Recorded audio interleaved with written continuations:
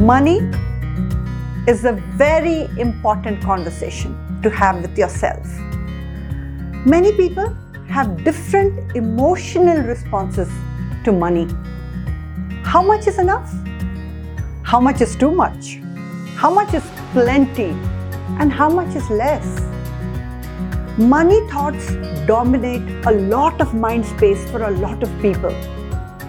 Money can cause discomfort, annoyance, worry, and a host of other avoidable negative feelings. The law of attraction teaches us that negative emotions attract more of the same. Therefore, it's important to have the right conversation about money with yourself. A very powerful way to think is, I have everything I need. I attract everything that's mine. Money is always flowing in. I live a happy, abundant life. Spiritual D24, Shrafa for you.